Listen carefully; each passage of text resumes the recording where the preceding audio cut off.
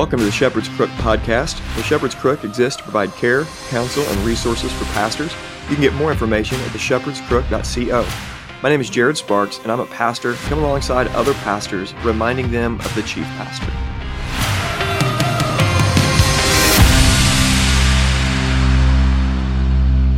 The sponsor for the Shepherd's Crook podcast for the month of January is the Shepherd's Crook.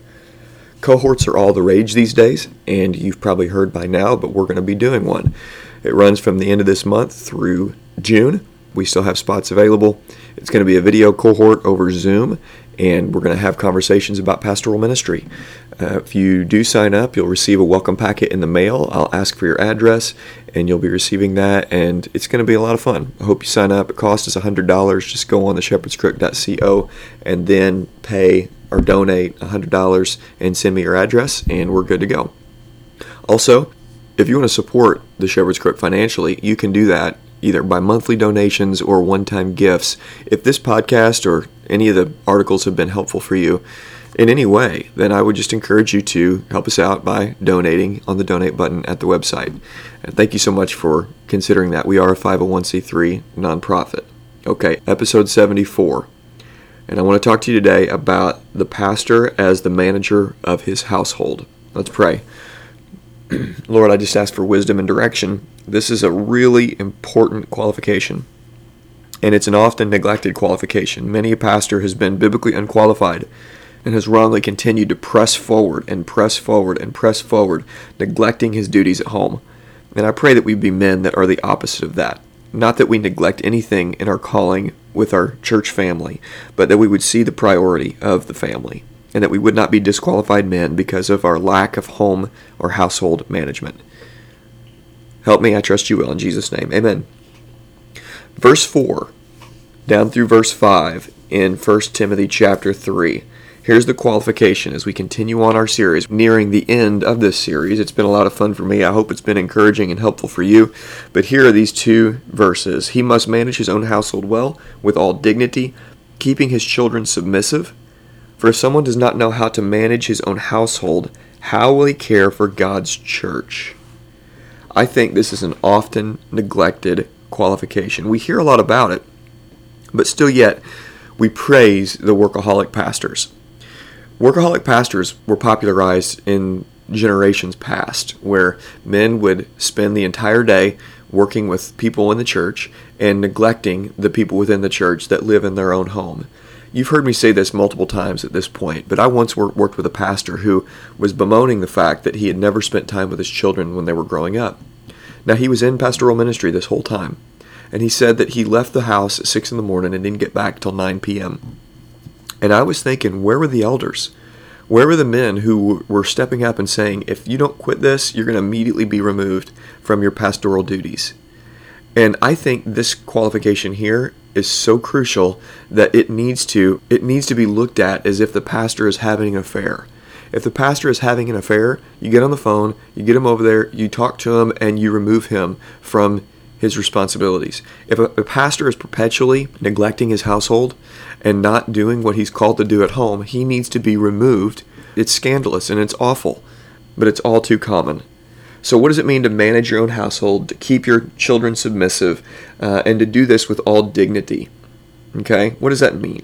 Well, managing the household. Well, in the New Testament times, a household would include all that was entrusted to the man. So the man was in charge of leading his home, taking care of his house, possessions, family, servants, the money. Everything that was under his care was under his rule, and he was to rule well. That's why the word is used when the elders are called to rule well in 1 Timothy chapter 5. The same thing is happening in the home. The pastor is to rule well there. That's why if he can't manage his household, he can't manage the church, because it's a one-to-one. How a man manages his home is how a man is going to manage the church. How a man shepherds his home is how a man is going to shepherd the church. If he does or doesn't do that well at home, he will or will not do that well at the church. So to manage your household is to take care of all that you've been entrusted with, is to be attentive to the needs of the things that are under your rule and under your care. Toby Sumter once told me that if you ever go candidating at a church to be a pastor there, request to stay at one of the elders' house. If you're there for a week or a weekend, ask to stay at one of the pastor's houses. And that way you can see how he is managing his home. You want to see how he is doing at home. How is his wife? How is his children? I once heard a quote that said, you can tell the effectiveness of a pastor by the countenance of his wife and kids. If you see a pastor, or if you, as a pastor, see your wife and your children, and they're always run down, and they're always tired, and they're never happy, or rarely happy, then you really need to check your priorities and refocus on seeing that they are flourishing. Because if they're not flourishing, then that's the exact same thing that's going to eventually happen in the church as well, where the church is not going to be flourishing either. Remember, how a man's doing at home is how a man's going to be doing at church. An elder's training ground for effective pastoral ministry, therefore, is his household, is the management of his home. When I talk to my son about manhood, and I encourage him and challenge him about what I want to see built in him and what God calls him to be biblically, I think about these 6 words. And you may have different words to describe what manhood is or what being a godly man is, but these 6 words have been helpful for me to just train my son. And these are the words: worship, work, protect, provide, lead, and love. An elder is called, like every other man who's a Christian man in the church, to worship God, to work hard, to protect, provide, lead, and love. Now these come from Genesis 1, 2, 3. They come from Ephesians chapter 5. They come from really all over, scattered throughout the Bible. And these themes are there with manhood. Some of these things can be said about women as well, but specifically there's a masculine way in which all these things come out. Worship, work, protect, provide, lead, and love. These are the responsibilities of the elder at home. If an elder is going to be qualified, these are going to have to be a part of his life. So when he's home, he is training his family how to worship. He is teaching them how the worship of God is to be done.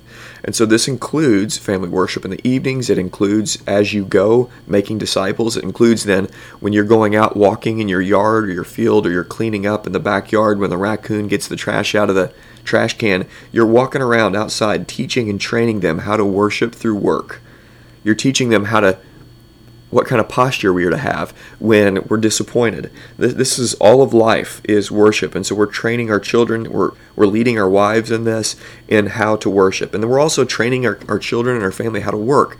Home is a place of retreat, but make no mistake, home is a place of work. For some reason in our modern idea of the home or the household, we've bought into this idea that home is only retreat. And as men, this is a place that's only of comfort and of joy, and it should have comfort and it should be joy. But home is a place of work, and we are training our children how to work, and we are working hard, and our wives are seeing this because our wives are working hard at home as well. And so we are taking care of the things outside. We're taking care of the yard. We're maintaining the equipment that we have. We're keeping our house clean. We're power washing our house or cleaning our house. We're taking care of the property that God has entrusted to us. And we're showing our children how to do that. And so we're not coming home just simply to watch football or to relax or to sit on the couch. We are home to work. Home is a place of work. And then we are to protect. This is what Adam failed to do in the garden. We are to protect our wives and to protect our children. It would be absolutely shameful for somebody to break into our house and for us to have our wife go and try to protect our family, or to wake up our children and say, hey, son, go protect our house. We are called to do that as the men of the house. We are managers of the household. That means we are protectors of the household. And then we are to provide. We are not just to work at home, which is work that doesn't make us income.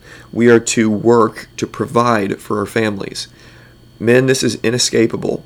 If you have to be bivocational or trivocational, which I have been, or even quadvocational, you have to do whatever you have to do to make sure you have the money to take care of your family. Now, ultimately, God is the provider, but men, just work. And a lot of times in pastoral ministry, people are not going to see all the work. You know if you are being lazy or not.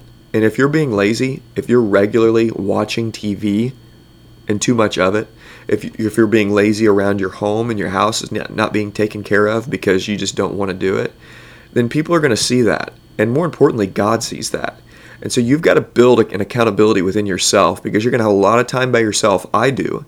And when I'm not meeting with people or studying or whatever, only God knows what I'm doing. And I have to make sure that I am using my time wisely and not wasting any of it. And I don't want you to waste any of it either. And so we are commissioned to provide for our families. Just don't be lazy. If you're a pastor, if you're a man in general, just don't be lazy. Look to the ant and learn from the ant. So we are to provide, and then we are to lead, and we are to love. Men, there's no way to escape that. There's no way to escape this. You are the leaders of your home. Your family's going to follow you. And so you've got to lead your wife, and you got to lead your children. And that's going to require wisdom, because some wives need to be led in different ways than other wives.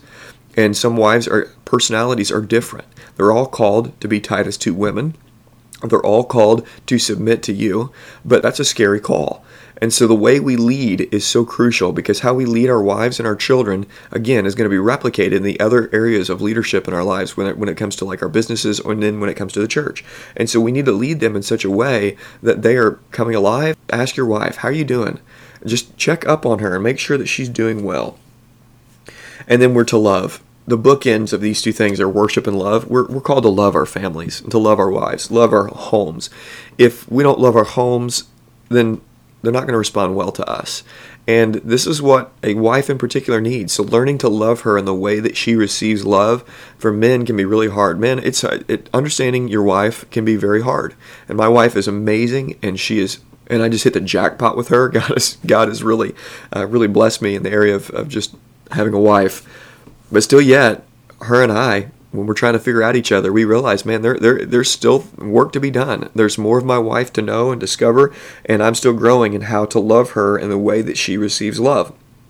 And so we have to take this seriously. We have to take managing the household seriously, because if we don't know how to manage our house, we cannot manage the church. If we don't know how to manage our family, we cannot be effective in the church. So I want to challenge you with this. Some of this is subjective, because for some people, they're going to say, that's good household management from that man. And from other people, they would say, that's not good household management from that man. But here's what we can all agree on. Every listener out there, we can be better. We can, by the power of the gospel of Jesus Christ and through the help of the Holy Spirit, we can grow. It's 2020. Make it your great ambition this year to manage your household better, to take care of the things that God has given you. You may say, Jared, I'm not a fix-it man. I don't know how to take care of the property that God's given me, or the house that God's given me, or the apartment that God has given me. Well, grow this year. Watch some YouTube videos. Talk to your dad or grandpa. Fix the toilet rather than calling the plumber. Mow the yard rather than hiring somebody to mow the yard. Sweat a little bit this spring and summer. Do something that you've not done. Try something new and learn to manage your own household. Just get better. Take steps each year, each day, of growing in being the leader of your home. And as always, we look to Christ. I don't want to challenge you from a place of condemnation. I want you to repent, and then let's together grow. Thank you for listening. For more information, please visit theshepherdscrook.co. For care and counsel, please call, text, or email to set up a session. You can follow The Shepherd's Crook on Twitter, Instagram, and Facebook. And please consider sharing this episode and leaving a review on iTunes or whatever other podcast platform you use. And let me encourage you to remember Jesus Christ.